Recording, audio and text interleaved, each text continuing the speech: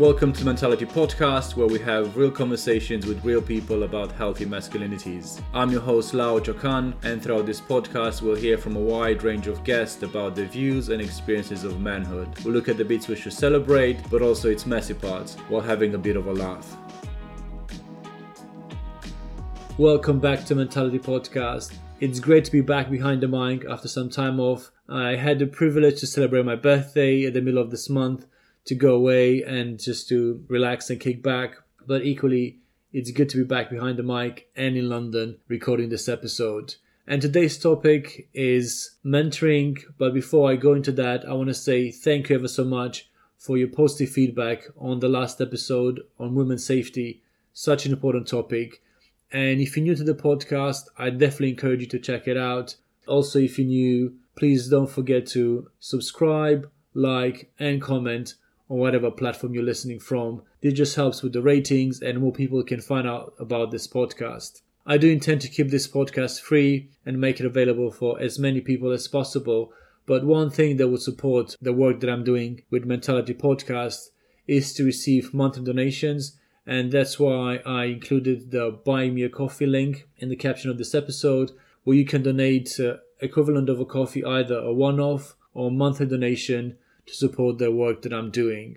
But back to today's topic, which is mentoring. I have the pleasure to speak to Claude Murray. Some of you might remember Claude from our first webinar in November 2020, where we covered the topic of toxic masculinity and its relationship with men's mental health. Then he was the head of mentoring at XLP. And if you haven't heard of XLP, it's a charity that creates positive futures through mentoring for young people in inner city communities across London.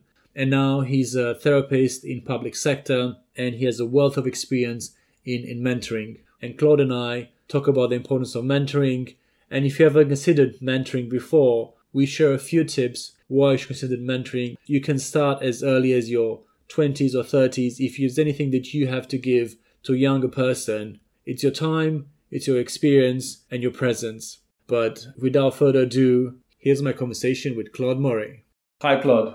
Lau, good to see you. Good to be here.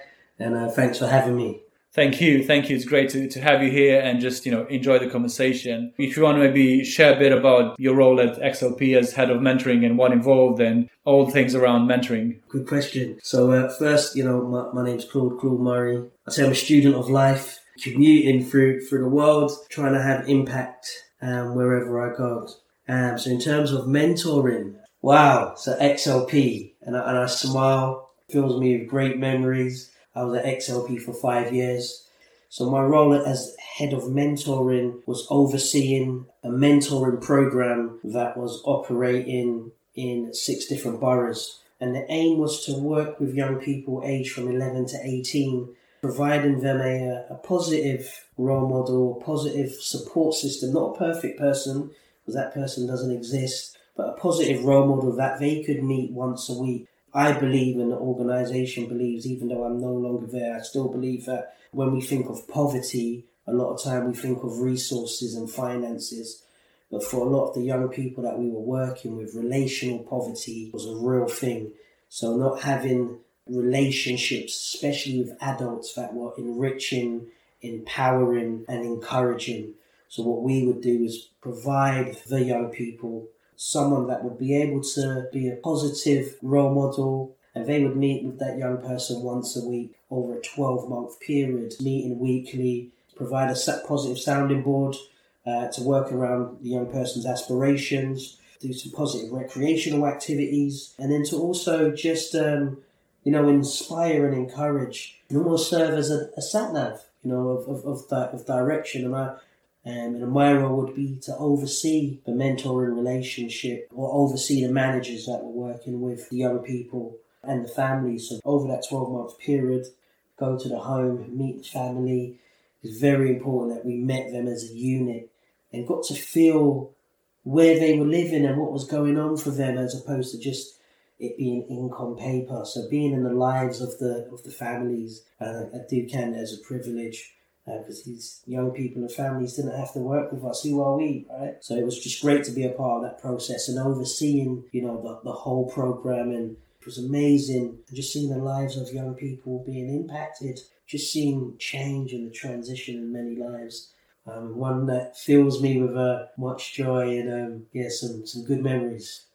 Speaking about good memories, I think this is how actually we met, right? That's right. We just met through XLP, and I was one of the volunteers you were kind of managing and matching with a mentee. And I think for me, this experience of looking after a young boy, I'm very grateful, and I felt quite honored to feel that this family allowed me to spend time with their child for 1 year.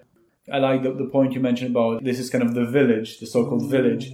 And it reminds me of one of the blog posts that I put, famous African proverb, you need a village to raise a child, because mentors are those aunties and uncles that we all need. I think we're so much focused nowadays on mom and dad and the children, and they should bear all the responsibility in raising a child or the children. I think we miss that a bit. Like, for example, like in from the culture I come from, uncles or the grandparents play a massive role, maybe not as much as maybe other cultures, but at least the extended family is very active in raising the child. And then you have those kind of informal relationships as, the mentors, the aunties who can, speak truth and help us. And in a way, counterbalance the things that unfortunately our parents can't offer us. And it's a healthy environment that I think we need. And that's why I think the work that you're doing with XLP was so impactful and so great and so meaningful. Yeah, fully concur that the village, 9 times out of 10, is where young people and members of the community are mentored. So whether that's through faith-based groups or whether that's within the family unit. And as I said earlier, I think we've all got something to give. A lot of times what we do have to give is our experience. And I think the misconception sometimes within like mentoring is, what do I have? And I know we all grow old, and doesn't mean that we all grow wise. Experience can be a real powerful teacher. Definitely concur with what you're saying. I remember when I started the mentoring process, I asked myself the exact same question. Like, I think it's a normal kind of self-doubt that we might have at times. But I think while I was in the process, I realized that not that how great I am, but more that the fact that actually there's a lot of chemistry, and also it was only that I was giving, but also I was receiving a lot. So the idea is like how much I learned from this young boy. I'm sure he didn't even know just by spending time together, and he was such an amazing boy. That's powerful and really poignant, because it's a relationship, and no matter what relationship we embark on, whether professional, personal, especially when it's a positive relationship, we are impacted and we learn. And I think that's why I started off at the beginning saying I'm a student of life, because I'm always looking to create these classrooms of learning new things from new people or even existing people that I know. And I think with mentoring, it's so powerful how we can learn from the mentee, because they've got their experiences. And I think the key thing within what you're saying is the humility, being able to say, do you know what? I'm open to learning from my mentee, and I don't know all of it. As men, sometimes we, I know everything. I've got it all together, the chest out. But almost like, now, okay, now let me be willing to learn from, my mentee. And it's funny because I remember like mentoring some young people myself, and just seeing the shift in the rapport where it's like first, because mentoring is not about doing something to someone, it's about doing something with, commuting together. But sometimes it doesn't start out like that. It starts like you're doing quite a bit as the mentor, and then once that rapport slowly has been built and there's that kind of like balance and trust, because trust is the bridge, right? Sometimes there's that Berlin Wall, like, okay, or a little bit skeptical. Okay, what is this about? Who is this person? Why are they doing this? Why do they meet me every week? Do I actually want to do this? And then they see your commitment, your consistency, and this person is authentic. They are actually here for my greater good. And you kind of see the wall come down, and then that trust build. And then there's that moment where maybe they share part of themselves that they've kept quite concealed, or they let you a little bit into their world. There's that kind of like that meeting of the minds and meeting of the souls, as I would say. And that can be a really enriching experience for the mentor. Yeah, really important to be open to learning. I think, as you say, trust is so meaningful. Like any relationship, we need to trust that the other person, the intentions are positive. Yeah. And I remember that how my mentee, 8-9 years old, he's from a British Caribbean background, and he was testing my views on, rightly so, like, I don't know this person, why are you spending time with me, what do you believe? And I mean, obviously, I was a bit surprised because, I didn't expect, him being so young, being so aware, which I think is good that he was aware, but I wasn't expecting it. But we had a conversation, and I say that obviously he was a bit more relaxed, but I think that the consistency that we spend time, week in, week out, it helped to know that I'm there and I'm not just going to dip in and out, or that I care about him. And I think for me, one session that was, I think, so interesting, that this was online because everything was, locked because of the pandemic. The whole session, he was trying to trick me that he's actually looking at me when he had the PlayStation, screen above the laptop, and he was playing with his mates. And he, rightly so, after 8 or 9 hours at school, you don't want to be thought about, let's do something else. I just want to play with my friends. And I said at the end, I'm here to spend time with you. I really like spending time with you. I care about you. But I felt a bit sad that I'm here to spend time with you and you just literally ignore me playing PlayStation. And he said, sorry, a meaningful story. They realized that instead of maybe being defensive or, playing out, he responded to me, and then his response for me was the best session, because I felt heard, and I felt we connected, that, I said something and responded to it. He didn't just brushed over.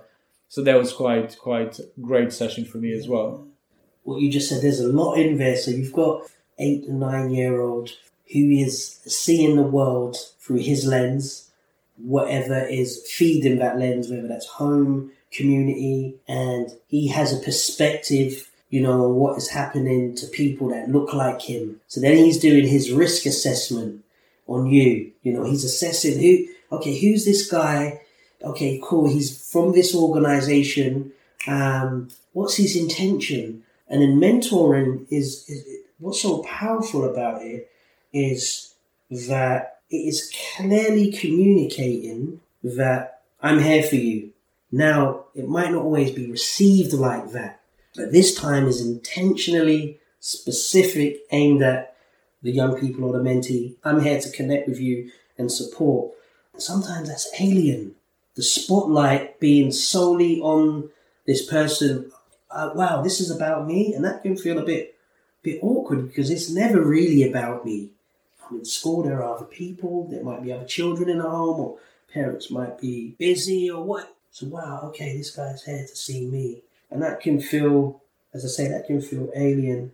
And then I think what you said about his reaction to your realness and to your congruence, I think when we connect to what is going on with us first, and then we kind of share that, even at 8, 9, shows his emotional intelligence and how he responded. And I'm sure he would have reflected, okay, this guy he's real and he's here, he's present. And it's those little moments that are kind of game changers in relationships of all kinds of different natures. Yeah, and I think what was really funny that also being with this young boy, in a way, made me connect with the young boy within me. Because for example, we spent, at one point, we spent an hour or two playing Roblox, Yeah. And I said for me, how can I enter into his world? The lesson is let's play this and play that. And obviously he was the big boss there, you couldn't just mess around. This is what fascinates you. And it helped me to connect to see who he is, what he wants, and just go with his rhythm instead of, because initially I was having the first things that I've learned, I was, doing a plan and that was going off the window in the first 2 minutes, I was it wouldn't help. But that's why I think I was changed by this. It's about him and his needs, and how can I just make sure that he's getting his me time as best as possible. It was just such a nice bonding experience. Another lesson that I've learned, that I think it was a bit made me reflect of the privilege that some children have, that they grow up and then have to wonder, for example, why people who look like me are not well received by society. And at 8 or 9 years old, this shouldn't be, first of all, shouldn't be at any time that worry shouldn't exist. But especially at 8 or 9 years old, to have those questions about this is what really struck me, like why policemen hate people like boys who look like me. And for me, it was like, how can I bring a friend? And I brought a police officer who's of that background to have a chat with him to see that actually you are great the way you are, full stop. And it makes me think, my son, at the time, and he asked me, Daddy, why are police racist? At 3.5. And we're now having a conversation about what racism is in a child-friendly way. And we're having a conversation about police. And we're having a conversation about, the statement that he just made and where that came from. What has caused him to say that? We unpacked that bit. And that was like, it was mind-blowing that I'm having this conversation with my son, who's of, Caribbean background. At 3.5, we're having the conversation about, self-identity, ethnicity, that boys like him, that look like him, do have a rough time in the hands of the law. Not all police are racist, and making that really clear, but racism does exist, and, the police have got it wrong at times, and that was really profound, because I'm trying to educate him in a way where he now is informed and has insight, but that he's not living on edge, and making him understand that he is beautiful, he's handsome, his skin is, royal, he's precious, and we're doing affirmations about who he is. So when he leaves the home, whatever is happening, he always has a memory bank, stored information about himself, cannot be robbed and taken away by what is happening in the community. But just what you mentioned, it did make me think, wow, that the children that we may go on to mentor, or even our own children, as much as we feel that some concepts and topics and themes might be quite advanced for them, latching onto certain conversations that are happening, how we grew up in my time and generation, and the conversations I would have had with my mum, totally different to what I'm having with my son in this time, in this era. You're absolutely spot on with that. I feel the same way, that the reaction is definitely mind-blowing. Like when you mentioned 3.5, how ingrained things are that we need to still work on and have these conversations. And I think speaking about like mentoring and healing, and one of the things that I think I'm aware that you've seen the play for Black Boys Who've Considered Suicide When the Hue Gets Too Heavy. It was one of the best plays that it was just showing how boys were, the experiences they had, the plethora of experiences, but also how they were looking for healing, for trying to support each other and doing that kind of joint therapy together, which I think is so important that we men, regardless of what we went through. And that's why I think it's great that you have that both experience of mentoring and therapy as well, that, it's a beautiful, but also a lot of work that happens in that world as well. Yeah, I think, the play definitely hit home for me, in a number of different areas that, it made me think of my own personal experience and then my tribe, my community, people I know. And I think the writer did an amazing job at capturing the nuances of Black experiences. So we're not monolith. It's not this one size fits all, like there's just one prototype Black boy or Black man. And I think how they captured the nuances were amazing. And there was a quote that hit me because it was about the village. And it said that if the children or the young boys, the young men don't feel a part of the village, they don't feel love, they will burn it down to feel warmth. That's really deep. And that's why we need, I think, the village, because that's where the safe environment we grow and receive the love that we need. Yeah. This is what I've learned from my experience through mentoring, that village is not just the informal relationships that we have with mentors, but the school is part of the village. 100%. The hospital we go to is part of the village, and so on and so on. So I've seen that how impacted my mentee, like the relationship he was having at school, and how maybe he was moved from a class to another, and then how his behavior changed, and then like his needs actually weren't addressed, his needs weren't heard. It just put him in a place where I think he wouldn't grow and he wouldn't get, as you said, the love he needs to feel welcome in the village. And also the feedback I've got is that, but some teachers, they weren't responsive to the needs of the children. And that's a bit sad, because I understand also the pressures on teachers that you have, 20 children, all needing attention. But I've seen with my mentee that we went, like the last time when we graduated, we went to the movies. I think we're just chatting, and at one point he was, as a kid, being restless, started to play with the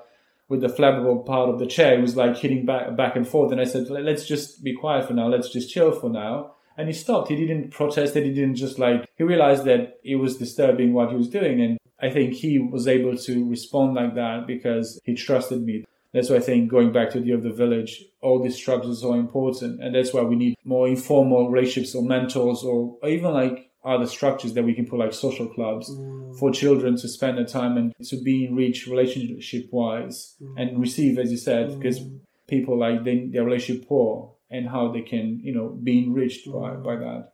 Yeah, and I think you hit the nail on the head when you kind of unpack a little bit deeper what the village is, and I think it's about these establishments, services, seeing themselves as a part of the village. I think that's fundamental. So that's that's about like internal auditing, within these establishments. Like, okay, what is our ethos? Okay, so we're here to serve the community. So the hospital is there to serve the community. The police is there to serve the community. Schools are there to educate and serve the community. The Parliament is here to serve, part of their role is to serve the community.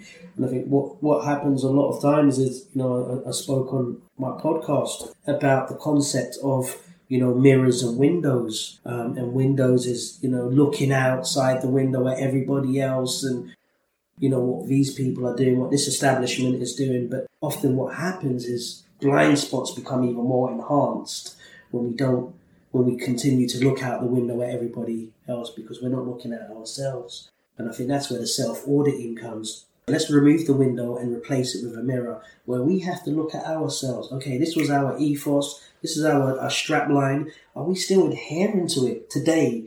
How many years ago when it came up, there may have been the intention to honour this, and this is what was our inspiration. However, is that what we're doing today? And in the self-auditing, where services are able to look at, okay, maybe we're not hitting the mark, and we're going to need to have some tough conversations and being honest. And that's what tragic and horrific and sad what took place with George Floyd. The ripple effects caused many services and establishments and organisations to have to look at themselves.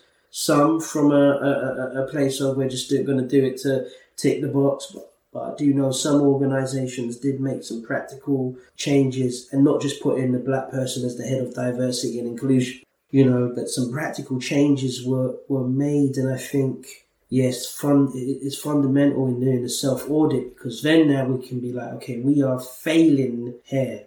What do we need to do? So that's when we now look at training and being equipped, and, specialists coming in, train staff and turn the tables, turn the tables. If I could, there's a famous story where, Jesus was unhappy with what was happening in the temple, and he turns the tables like, this no longer can happen. And I think with honest, real, transparent, vulnerable and congruent self-auditing, we then say, okay, cool, we've got to change some things. And then being prepared to have specialists come in, and, whether that's training around, cultural competency. I just think self-audit is really important. Absolutely. And I think I like your analogy of mirror and windows. They're so good. And I'm thinking, different side of the coin of, are we, serving the community as, as a window, like I'm here to give, and then whatever I'm giving you should just take. Yeah. Or I'm serving with the community, like using a mirror, like, okay, I'm listening to the community, what they need, And if I'm giving them what they need, how can I change that to make sure they receive what they need? And that's why I think a lot of things that can be improved. When you mentioned turning tables, one of the things that came to my mind is, and speaking about mentoring, the idea of reverse mentoring. So how can we have somebody who's unexperienced from a different perspective, but is very much experienced in other things and come to talk to us? We can learn. As you mentioned as well, requires humbleness. I'm here to learn again.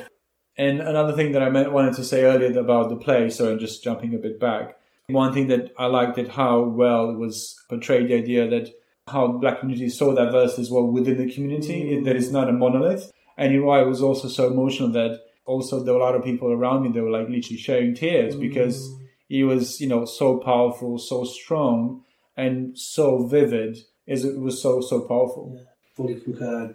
Encourage everyone that I knew to go and see it, and really believe everyone who has gone to see it has left either a bit more informed, challenged, evoked, emotions have been evoked, questions, but then also, again, that self-audit, where am I in this story? I think that's the power of theatre and storytelling. The story is told and you're watching these characters. The more profound and more like emotive the storyline is, I think it causes us to look at ourselves, and if we connect with certain characters, why? And I remember sitting there being able to connect with all of the characters because there are different moments in their lives that they were acting out that I was like, oh, I know what that's like. Oh, I handled it like this. Or this is what me and my friends did. So yeah, such an amazing play, and I hope it does come back out. Definitely, I would like to see it again if it will come out again, because it was so powerful and so meaningful. But also you mentioned the idea it comes to self-audit quite a few times. And I'm thinking for listeners, what tools you recommend when it comes to self-audit to help them self-regulation or emotional or mentally and so on, that would help them become better men? Yeah, I think that's a really, really good question. Or just thinking like a better person, Yeah. In terms of becoming better, that's going to vary for different people. I think the first thing is patience with yourself. It's so important because, especially in this day and era, depending on your Instagram feed or social media feed, a lot of times we see the finish line, the finished product, but we didn't see the day that first person started, and in between and behind the scenes and the moments of wanting to give up. I say having a reason to get up, that ties into purpose. Having a reason to get out of your bed. And sometimes that can be a challenge. The world can be really heavy.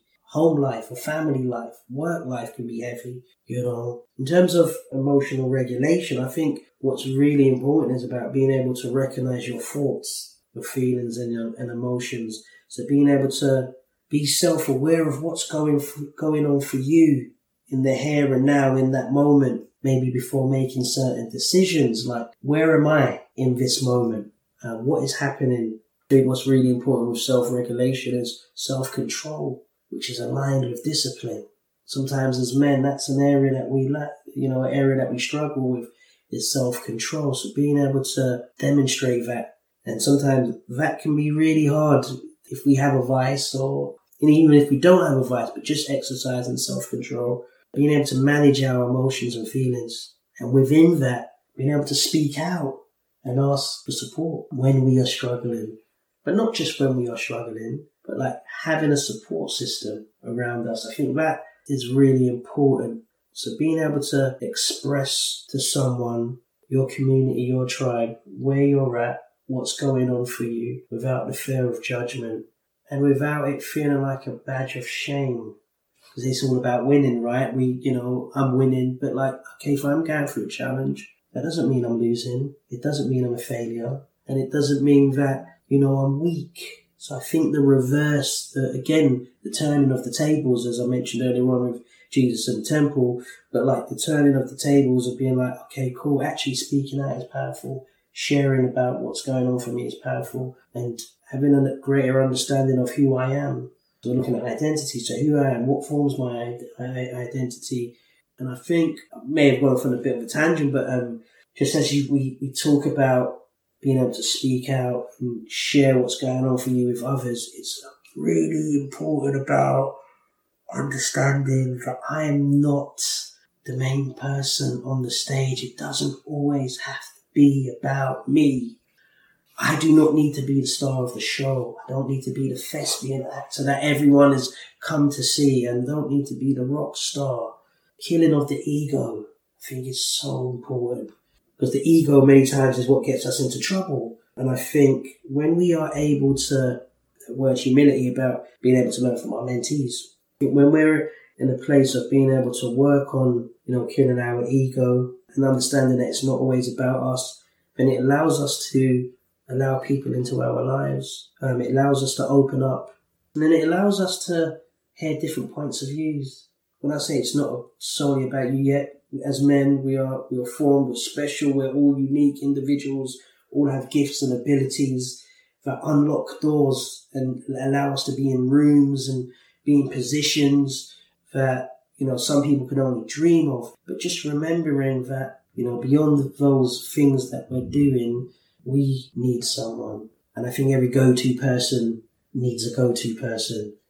So I'd say identity, knowing who you are and what you stand for, your emotional self-regulation, which ties into your self-awareness, and then having a support system. That's really powerful.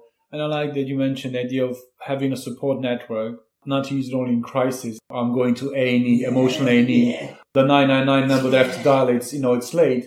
But also the idea of emotional regulation. What I've noticed that sometimes is that we want quick fixes, like, oh, how can I just get it done? Whatever that situation might go through, like physical or emotional. But it's so important, the idea of emotional hygiene. Like, it's like you don't go to the dentist, do your feelings, and then, oh, until next time, I'm not going to brush my teeth. But what prevents me to get to the dentist and that painful experience of, getting feelings in is that I brush my teeth. Just to have a parallel example, oral hygiene with like emotional hygiene. We have to make sure it's done consistently to clear those emotional pipelines, that we use the community regularly or that support network, not only in a crisis moment. I think it's really powerful. How can we just share also the good things we go through with our community? Expressing emotions, not only about the lows, but also about the highs. I'm celebrating with my tribe, with my community, the victories that I'm going through, small or big. Because that's where a true community of friendship lies in, that we're in the highs and the lows of our lives. I think it's really, really powerful. But I'm also thinking you had a very rich experience with mentoring, therapy, and so on. But I'm curious, what is your kind of take, how your perception of what it means to be a man has changed over, of your time? Like, I'm gonna answer that question. There was just something that came to mind when you mentioned about self-regulation. I think 6 areas that I think as human beings and as men that we can look at. So first, our physical, our psychological, our emotional, our spiritual, our personal, and our professional. So those 6 areas, if we were to do an audit, would be very telling in terms of that self-awareness and emotional regulation. I think in terms of how my perception has changed over the years, it's changed dramatically. For a man, you had to be the loudest in the room to get your point across, by any means necessary. And I say by any means necessary and at the cost of others. I felt that being a man, what I thought was being a man was you just protected and you just provided. There was no in between. As I've learned and seen over the years, a lot of times that's the world's expectation as well on us as men, that we're just protectors and we're providers. If we occupy those two offices of protecting and providing, we rob ourselves of a human experience. We then subscribe to we're not allowed to feel. We have to have it together. And I think, over the years I've learned that, that's up there with a few of the biggest myths that have been told and sold to us as men. I think what I've now learned is that I am a human being. I am a man living a human being experience. So I'm going to feel different things and that they're okay. And yes, I am a protector and a provider, but that's not all I am. I'm many more. Powerful, powerful. And first of all, thank you for vulnerability and openness to share your journey as a man. And I like those 2 pillars. If we just stay in these 2 points, like we protect or provide, we need to find a place where we are protected. It's provided for us emotionally, financially, whatever, again, how it spreads out. regardless if this is our partner, our friends, our family, that at the end of the day, we are men, but human beings as well. We have emotions, we have needs. That's where relationship is, when we not only give, but also we receive. So we need to allow for that flow of exchange, that part of a community or family and so on, there needs to be. But similar to you, like, I just realized it's actually okay to be vulnerable. It's okay to just express and ask for help. And there's so much power in that, and so much freer experience to live in. And that's taught early. That's something that's taught, right? Yeah. And then we catch it as men. Not everyone, so I'm mindful of not generalizing. But I'm reminded of two things when you say that. So the first is, I grazed my knee in the playground playing football on a concrete cement surface. I can only say, ouch. That's right. So that's the human. That's like the human reaction. Like, ouch, that must hurt. That must hurt. And bleed as well. Bleed. So the blood is coming from the wounds, the injury. I've hurt myself doing something. The surface around is terrible, but we play football on it. I'm in pain. I cry. The tears are a representation of what's internally going on for me.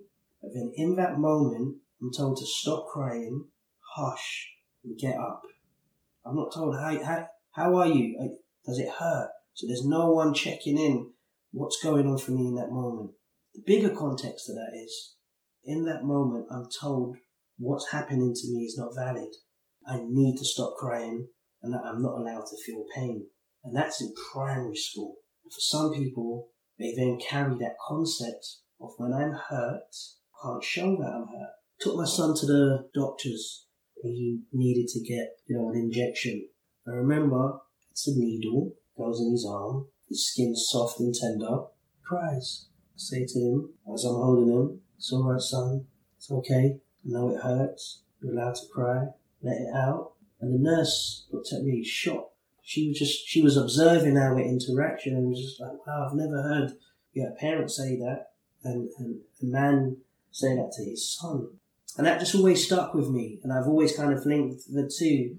I was trying to let my son know, even at that age, when something hurts, you're going to have a reaction. And if you want to cry, tears are a representation of what's happening internally, that this has affected you or this is hurting. We have tears of joy and tears of excitement. But in this moment, it was tears of pain and uncomfort. Yeah, I just think that sometimes we're taught very early without even realizing, and maybe people not even realizing, that they're teaching us that we carry and hold on to this concept. In our 30s, 40, traumatic experiences happen. We don't know how to release. So we wear these masks, acting as if everything's okay. And then one day that mask melts. And for some, unfortunately, that may be suicide. But if you track back, what was this man told? So I guess I'm just saying that to say that our emotions and feelings and thoughts are all valid. We're allowed.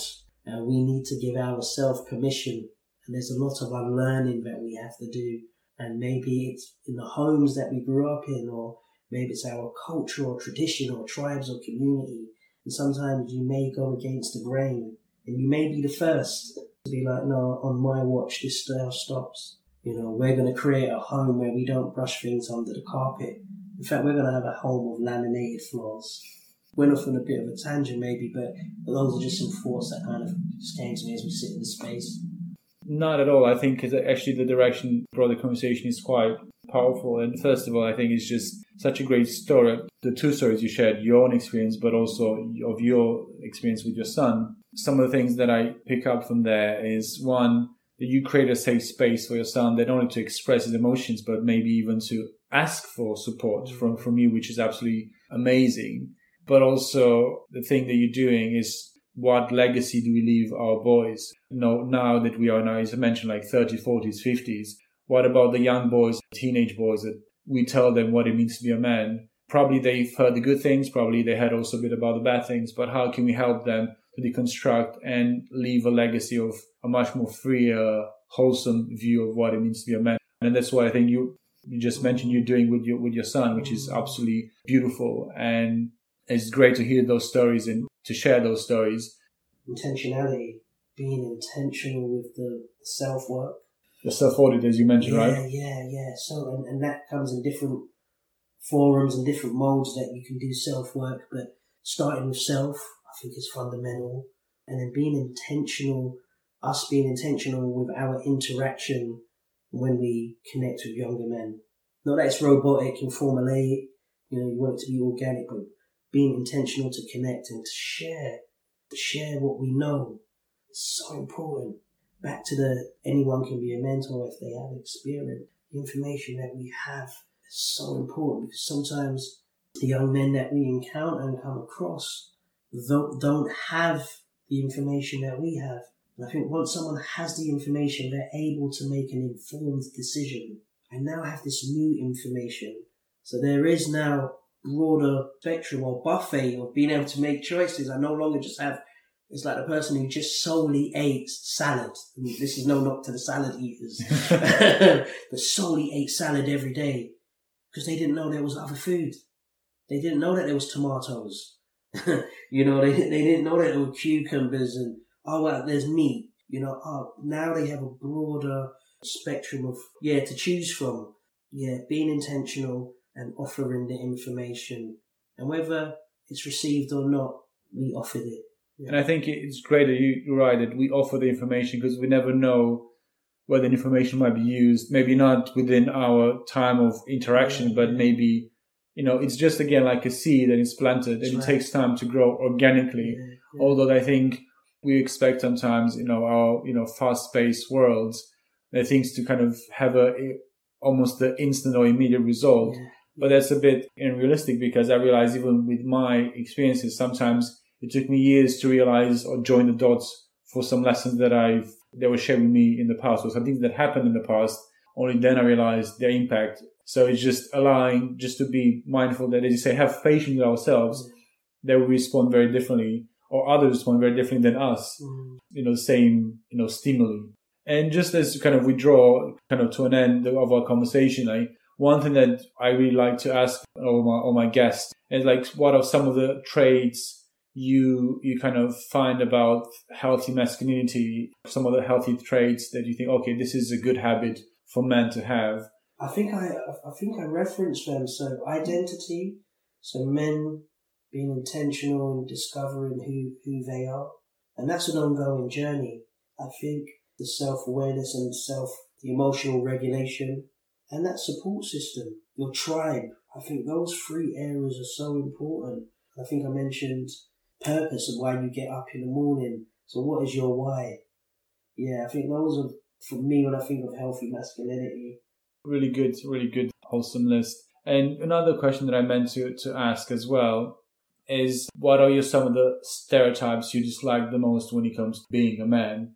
That you have it all together, meant to be strong in every moment.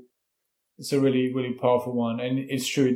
It's such a ingrained in, as you said, in our minds, this stereotype or false expectation. But I just want to close and say thank you so much for being here today. Thank you for all the wisdom, your openness to the conversation. I really, really appreciate that. Great.